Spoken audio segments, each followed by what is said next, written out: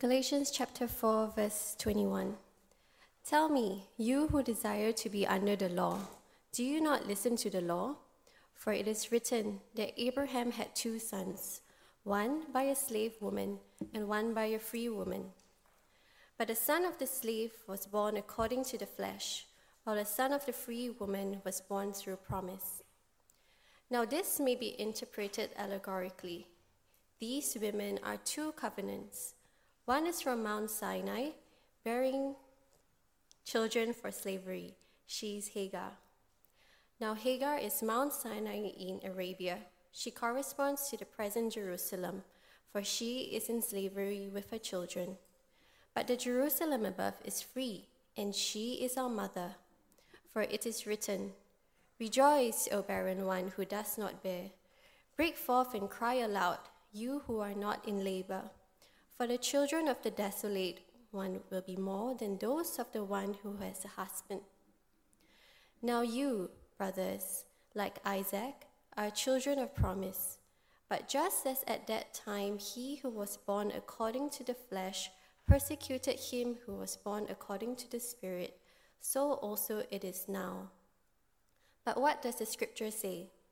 Cast out the slave woman and her son, for the son of the slave woman shall not inherit with the son of the free woman.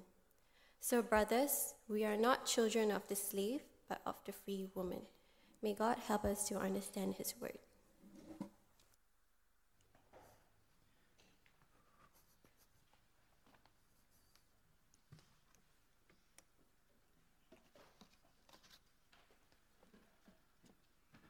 Thanks, Agnes, for reading God's word. Let me pray for us. Heavenly Father, Lord, we pray that as we look into your word, that your Spirit would be working through your word. And I pray that you would help me to be clear as I preach, and we pray that you would help us to apply what you have in store for us in your word. I pray us in Jesus' name. Amen.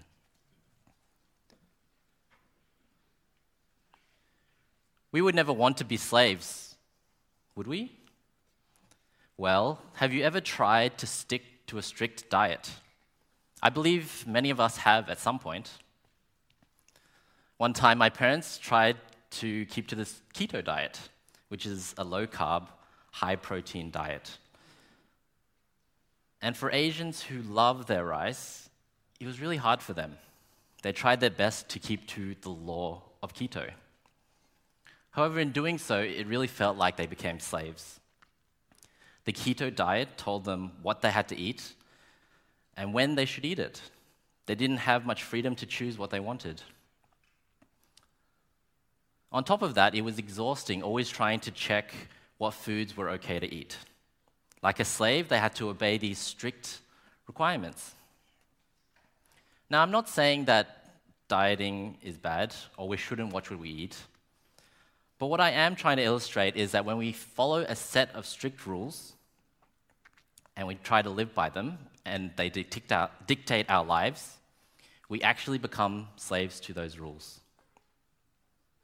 This is what legalism is like, which is what today's passage is about. Now, we've been making our way through the book of Galatians, and I know Galatians has been hard for some of us to understand, so let me just try and summarize what we've been covering so far.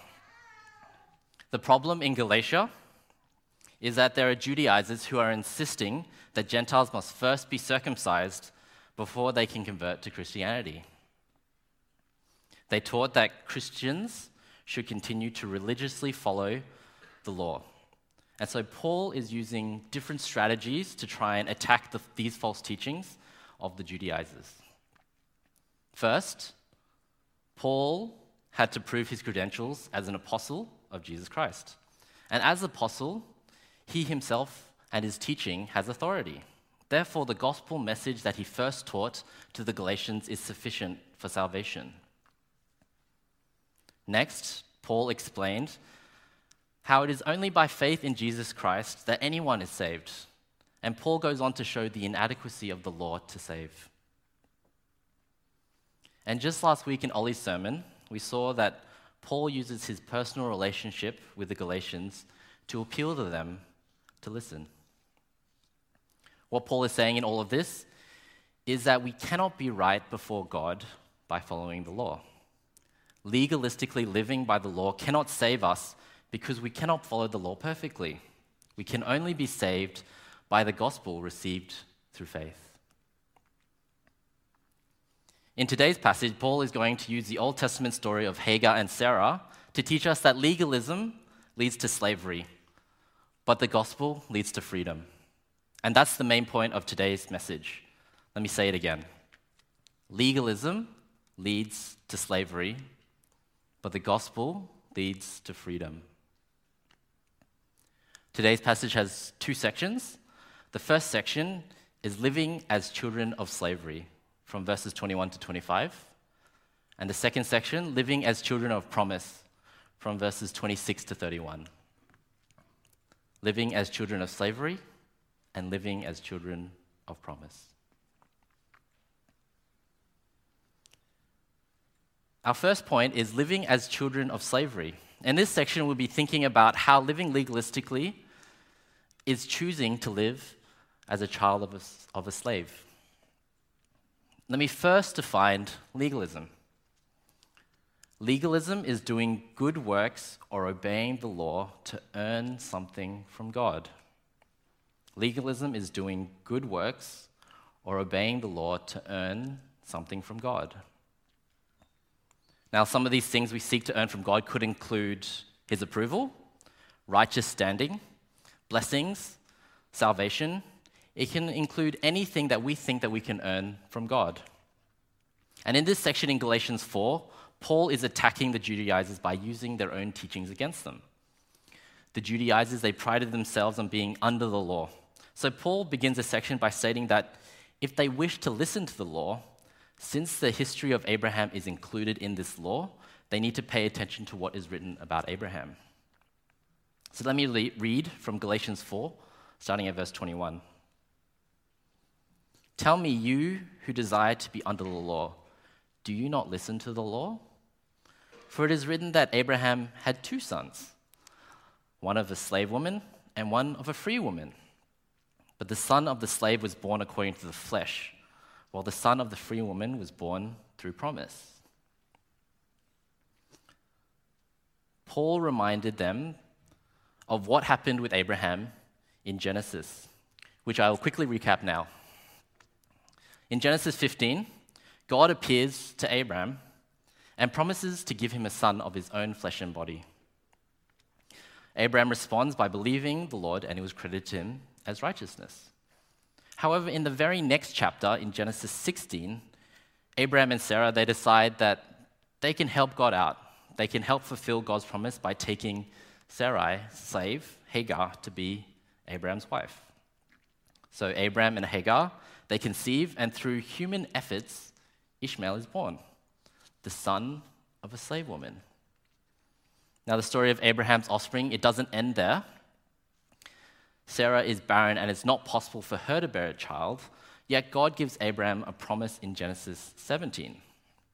God says to Abraham, your wife Sarah will bear you a son, and you will call him Isaac.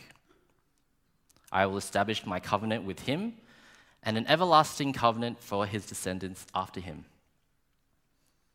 So God's promise is fulfilled through Isaac, not Ishmael.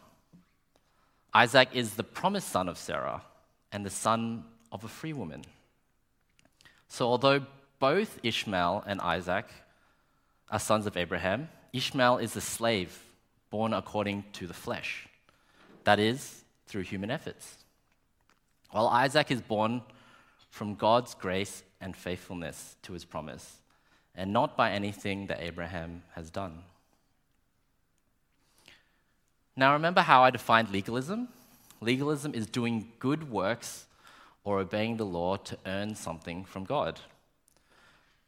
So legalism isn't limited to just working for our salvation. It could also be working for God's promises as well. Therefore, Abraham, he fell into legalism as well, with his desire to help God fulfill his promise. And when we work to fulfill God's promises, we forget that it is God who graciously gives us these promises. and we soon begin to feel entitled to what God has given to us. We start to believe that we have earned some of God's promises because of the good things that we've done. And seeking to earn God's promises, even some of it, through good works, this is legalism, when we seek to earn God's promises through good works. So Abraham and Sarah, they fell into the trap of legalism. They sought to work for God's promise through their human efforts. And even though Abraham believed in God, he still felt the need to do something. He impatiently acted in the hopes of trying to help God fulfill his promise of a son. Now let's just spend some time thinking about how that applies to us. I'm sure there are times when we can relate to Abraham and Sarah. How often have we been just like them? We also desire to help God out with our lives. Now, when I say helping God out, what I mean is going beyond what God has told us to do because we struggle to trust Him. God speaks to us, but we often feel impatient about what God has said, and we think that perhaps we can help Him out. For example, a common struggle for us, myself included, is that we are anxious about our livelihood. Living in Singapore has a high standard of living, doesn't it? God promises to provide for us, but perhaps we think He only provides if we're wise or prudent with our money, or if we have a stable career. Anxiety about our livelihood could drive us to invest in stocks, take on extra work hours, or even study part-time to further our career. God helps those who help themselves, or do your best and let God do the rest. We hear these sayings, and they sound good, but I implore you to consider if these are actually biblical. It's good and prudent to be hardworking, but we need to check our hearts. Are we trusting in God when we act? Or are we impatiently seeking to help Him out with our own efforts? Do we make practical choices trusting God with the outcomes? God's word tells us not to be anxious about these things, but to instead seek first the kingdom and His righteousness. It's so easy to forget that God is the one who provides for us. He doesn't need help from us. So in what ways are we relying on ourselves rather than trusting in God? Are there areas that we are particularly worried or anxious about? Perhaps it's because we think we need to help God out, but in what ways can we be patiently waiting on God and trusting Him to be faithful to His word? As someone in full-time ministry, I'm not immune to this legalism either. In youth ministry, I sometimes think that I can help God out with my human efforts. I feel that with my good works, I can help win more youths. The temptation for me is to think that perhaps if I organize better gatherings, more interesting gatherings, or prepare more engaging messages, or if I meet more youth and recruit more youth leaders, that God will bless me. And while these things might be good, they do not ultimately change hearts. And when God does grow fruit in our ministry, it's easy to take credit for what God has done. There is a real temptation to boast and take pride in a ministry that is flourishing. God's word tells us that He alone is the one that produces fruit. And God's Spirit is the one who grows fruit in people. We are called to serve God faithfully and preach God's words correctly, praying and trusting in God. So please pray for our pastors, elders, ministry workers, and leaders here at GBC. Pray that we would guard our hearts against impatience, and pray that we would be faithful, trusting God to work.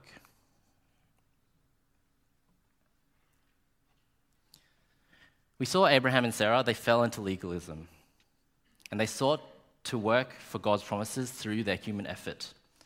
The outcome was not the fulfillment of God's promise, but rather they produced a child of a slave. Paul uses this story to further his point that legalism produces children of slavery. Verses 24 and 25 say this. Now, this may be interpreted allegorically. These children are two covenants. These women are two covenants. One is from Mount Sinai, bearing children of slavery. She is Hagar. Now, Hagar is Mount Sinai in Arabia. She corresponds to the present Jerusalem, for she is in slavery with her children. The two women, Hagar and Sarah, represent two covenants. One is the covenant with Abraham, and the other the covenant with Israel at Mount Sinai. Now, a covenant is just another word for an agreement between two parties. It's a bit like a contract. Two parties will make promises to each other, and they have certain obligations and commitments. Marriage, for example, is a covenant, and so we rejoice with Fred and Rachel as they partake in a covenant to each other, and that happened yesterday. And both the covenant with Abraham and the covenant at Mount Sinai are given by God in order to establish personal relationships with Him. The covenant made at Sinai was where God had given the law to the Israelites. In establishing this covenant, the Israelites would be God's special people. However, in return, the Israelites, they had to be obedient. God will bless them if they're obedient to His covenant, but He would also curse them if they are disobedient to their covenant. So obedience brings blessings, disobedience brings curses. The terms of the covenant at Sinai, they're based on human efforts, the human effort of being obedient. And in a similar way, verses 24 and 25, Paul relates the Sinai covenant to Hagar because the birth of Ishmael was also based on human efforts. Just as the slave woman bears children of slavery, living according to the law at Mount Sinai also produces slaves.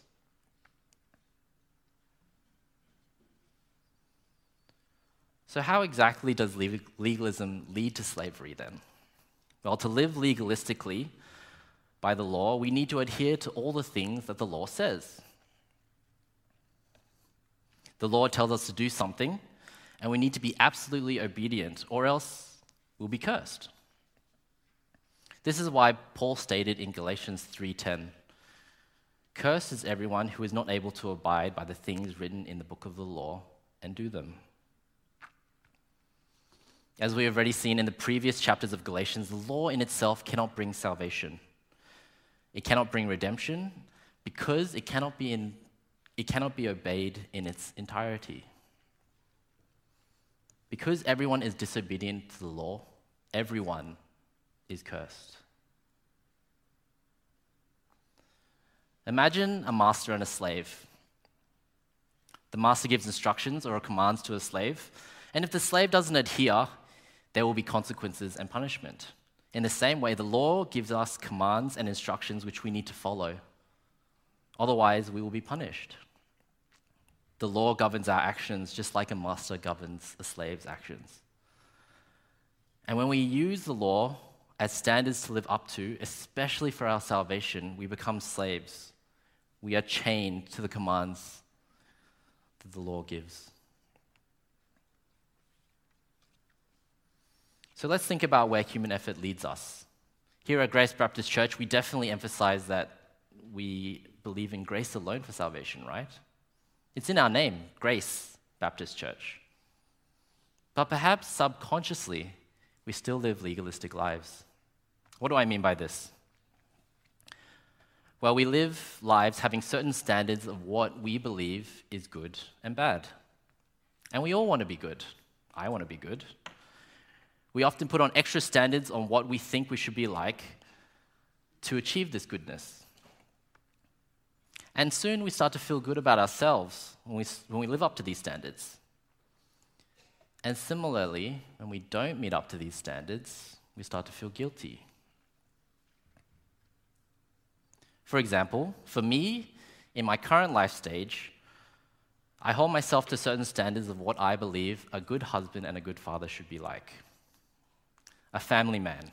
In my mind, a family man is always considerate and always puts his family first as a priority. Therefore, I feel good about myself when I'm living up to these standards. However, just the other day, I failed in doing this. I was planning to meet with a youth, assuming that my wife was able to care for my 2 young children all by herself without any help. And when I realized I was being absolutely inconsiderate, I was hard on myself and begin to feel guilty. And the reason I feel guilty is because I legalistically think that I'm doing well when I'm a family man. When I don't live up to my own standards, I feel disappointed in myself. I know I can't be perfect, but even the idea of being good is a rule that I put myself under that draws me into legalism and brings me under slavery. The standards that I place on myself tell me that I need to act a certain way. My legalistic heart then punishes me and condemns me when I don't live up to these standards. This is legalism, and it leads to slavery. And this can apply to almost every area of life. For example, maybe our efforts to be a good worker, in the efforts to be a good worker, we want to work extra hours because we think that's what's going to get approval from our boss or from others around us. Maybe we feel like we need to financially provide for our family because of a successful career. And the successful career is proof that we're doing a good job. The same goes for the students. If we're trying to be good students, maybe we hold ourselves to scoring a certain mark at all costs. And to achieve it, maybe we neglect other aspects of our lives. We live by these self-imposed standards because we think that's what's going to make us a good student. Perhaps sometimes we even wonder if we've been good Christians. Will God be happy with me right now in my current state? Or maybe we even look at others and think that God can't be happy with this person because of the way that they act. The problem is that when we fall into sin, not if, but when, we start to feel horrible about ourselves because we're not living up to the standards that we think is required to be good. When we think these standards make us good, we subconsciously live legalistic lives, and we are enslaved by our standards. Brothers and sisters, I hope you can see that when we are good by our own standards or ideals, we are living legalistic lives. It's just a different law that we place on ourselves. The legalism that we live by leads to slavery. Because of our standards, maybe we think, I always have to put my family first, otherwise I can't be a good husband or father. I cannot work less hours, otherwise I won't be a good worker. I cannot fail this subject, otherwise I won't be a good student. I cannot struggle with sin, because then I won't be a good Christian. Lord, help us to repent of these ways of thinking. And this doesn't just apply to Christians.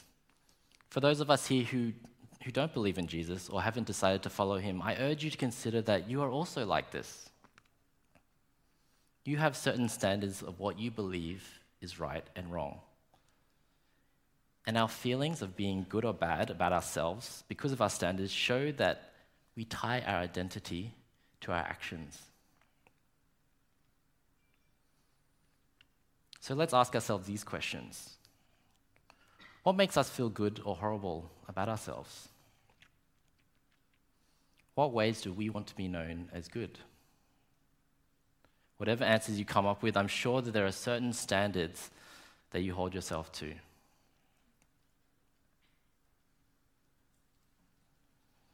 So both Hagar and the law given at Mount Sinai can produce nothing but slaves. Legalism too can produce nothing but slaves. Now, hopefully we can see that we all struggle with this legalism, and therefore we are all under slavery. And that's pretty horrible news. But remember, Paul said that there are two covenants. There is a covenant that produces children of promise, which brings us to our second point, living as children of promise. Our second point, living as children of promise. Now, when we look at the covenant with Abraham, this covenant produces children of promise. And so we'll look at what it means to live as children of promise. So if you remember the other covenant with Abraham, the terms and commitments of the covenant are actually vastly different from that of Sinai. When God first cuts the covenant with Abraham, what is Abraham doing when this happens? He's actually sleeping throughout the entire ceremony. Therefore, when God establishes this covenant, God is the only one who needs to adhere to these commitments. The covenant with Abraham does not depend on human effort, but is based solely on God's promise and faithfulness. Abraham did not need to do anything. The covenant at Sinai requires human effort, but the covenant based on God's promise is where God does everything. He is faithful to keep his promise. And what is this promise exactly? Well, the promise is that God will make him into a great nation whose offspring will number the stars in the sky and the sand on the seashore. And as we've already seen, God's promise is fulfilled in the singular offspring, Jesus Christ. Jesus fulfills God's promise to Abraham and produces the promise because all who believe in him are counted as God's children. Now, a few weeks ago, Eugene preached that those who believe in Jesus are united with him. He describes union with Christ like wearing a piece of clothing. So you wear Jesus and are clothed with him, so that when God sees you, he sees you as a child. He sees his son. He sees you as he would see Jesus. The children of promise are everyone who's been adopted by Christ, who have been united with him. And we can do this through faith in the gospel. Our sonship is not based on anything that we have done, but received through faith in the gospel. So Jesus, he lived the perfect life. The fulfillment and the expectations of the law, he did it. Union with him means that his perfect life is now our perfect life. We no longer need to follow the law and be good enough because Christ is good enough. We no longer need to follow the law for our salvation, and we are no longer slaves. The gospel sets us free. The gospel gives us freedom from having to live up to the law or to any of the standards that we put on ourselves. We no longer need to work to be good. By believing in Christ's death on the cross, he takes our sins away so that we can be considered perfect. The perfect life that Christ lived now becomes ours. Before the gospel, we were slaves, trying to live lives good enough according to the law. But now the gospel has come, and we are considered good before the Lord. We are free to live in our new home with him, and that's in heaven. This is the New Jerusalem. And this is why Paul goes on to quote Isaiah 54, verse 1. "Rejoice, O barren one who does not bear. Break forth and cry aloud, you who are not in labor, for the children of the desolate one will be more than those of the one who has a husband." This passage in Isaiah 54 is a prophecy of God restoring Israel after exile in captivity. In this passage, it is clear that God is the one who graciously gives promises to Israel. He's the one who restores those in hopeless situations. And Paul quotes this prophecy because he sees the complete fulfillment of this gathering of all believers in the church, all believers united with Christ who belong with him in heaven, the Jerusalem above. God, by his grace alone, gives hope to us who had no hope. He adopts children of all nations, Jews, Gentiles, you and me. God promises abundantly more fruit by those saved by the gospel than by any fruit that was produced by the law.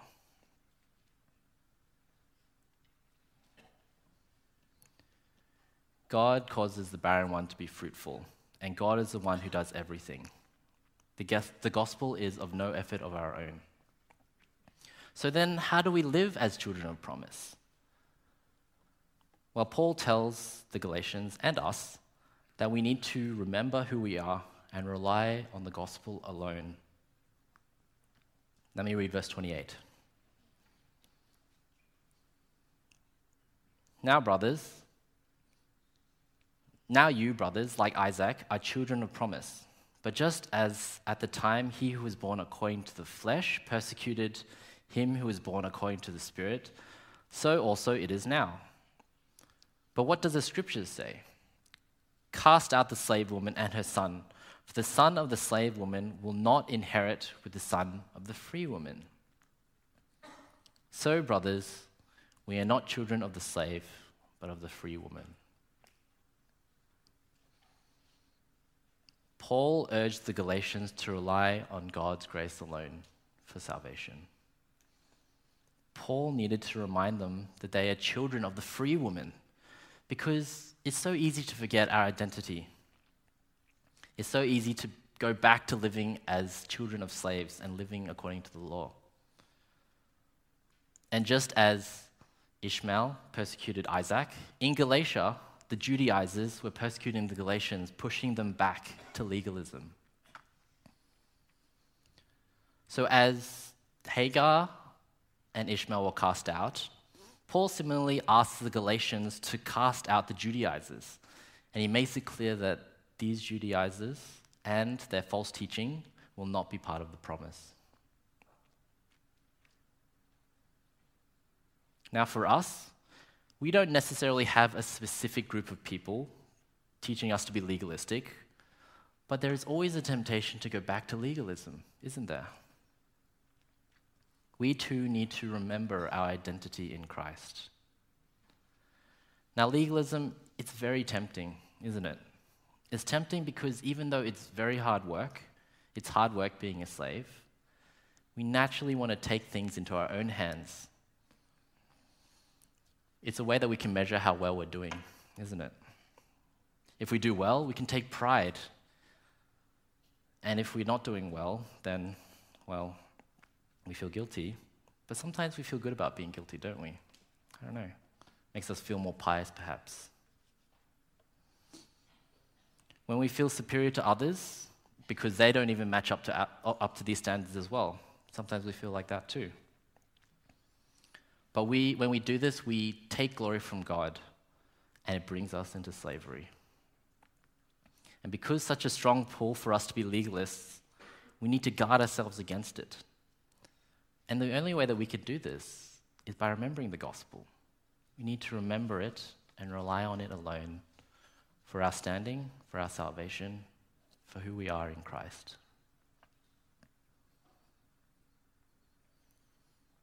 Because we all by nature are sinners.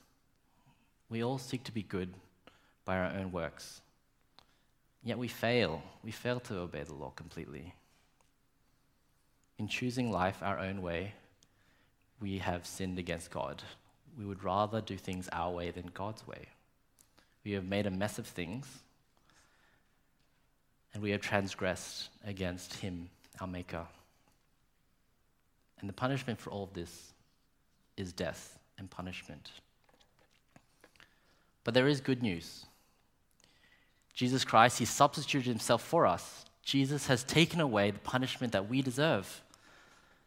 And he did that by dying on the cross in our place. We deserve to be strung up on that tree, humiliated, but Christ did it for us. He took our punishment. Jesus was the only one who perfectly obeyed the law. And he died on the cross.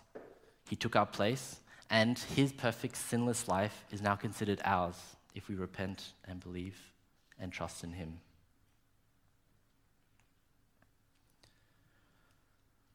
For those of you here who have not decided to follow Jesus, I urge you to put your faith and trust in Jesus. Without putting your faith in Jesus, you will be held accountable for the entirety of the law. And if you cannot live up to these laws, you will be punished.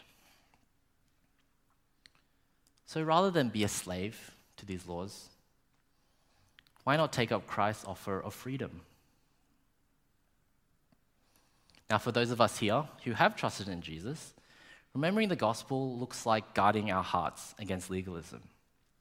It means regularly checking what's going on in our hearts and what motivates us. Perhaps we need to spend some time reflecting on our lives a bit, reflecting on what motivates us, what drives us, what is in our hearts. Of course, our usual spiritual disciplines like prayer, Bible reading, gathering at church, singing praise and worship songs, these are good ways of helping us remind ourselves of the gospel. They're good ways of helping to cultivate our love for the gospel, but these should not be seen as a list of rules to be ticked off. Otherwise, we're just living up to our own standards again. We must remember that these things in themselves do not save us. They do not bring salvation. The gospel, it is so important to our lives, so let us continue to remember it. Let's continue to rely on it alone for our salvation. We came out of slavery, and we are now free in Christ. Let's pray. Heavenly Father, we thank you that you have brought us out of slavery and into freedom. Lord, we thank you that we are considered your children because of what Christ has done for us. We pray that you would help us to remember you, remember who we are in Christ, remember the gospel, and help us to rely on it each and every day for our salvation. I pray all in Jesus' name. Amen.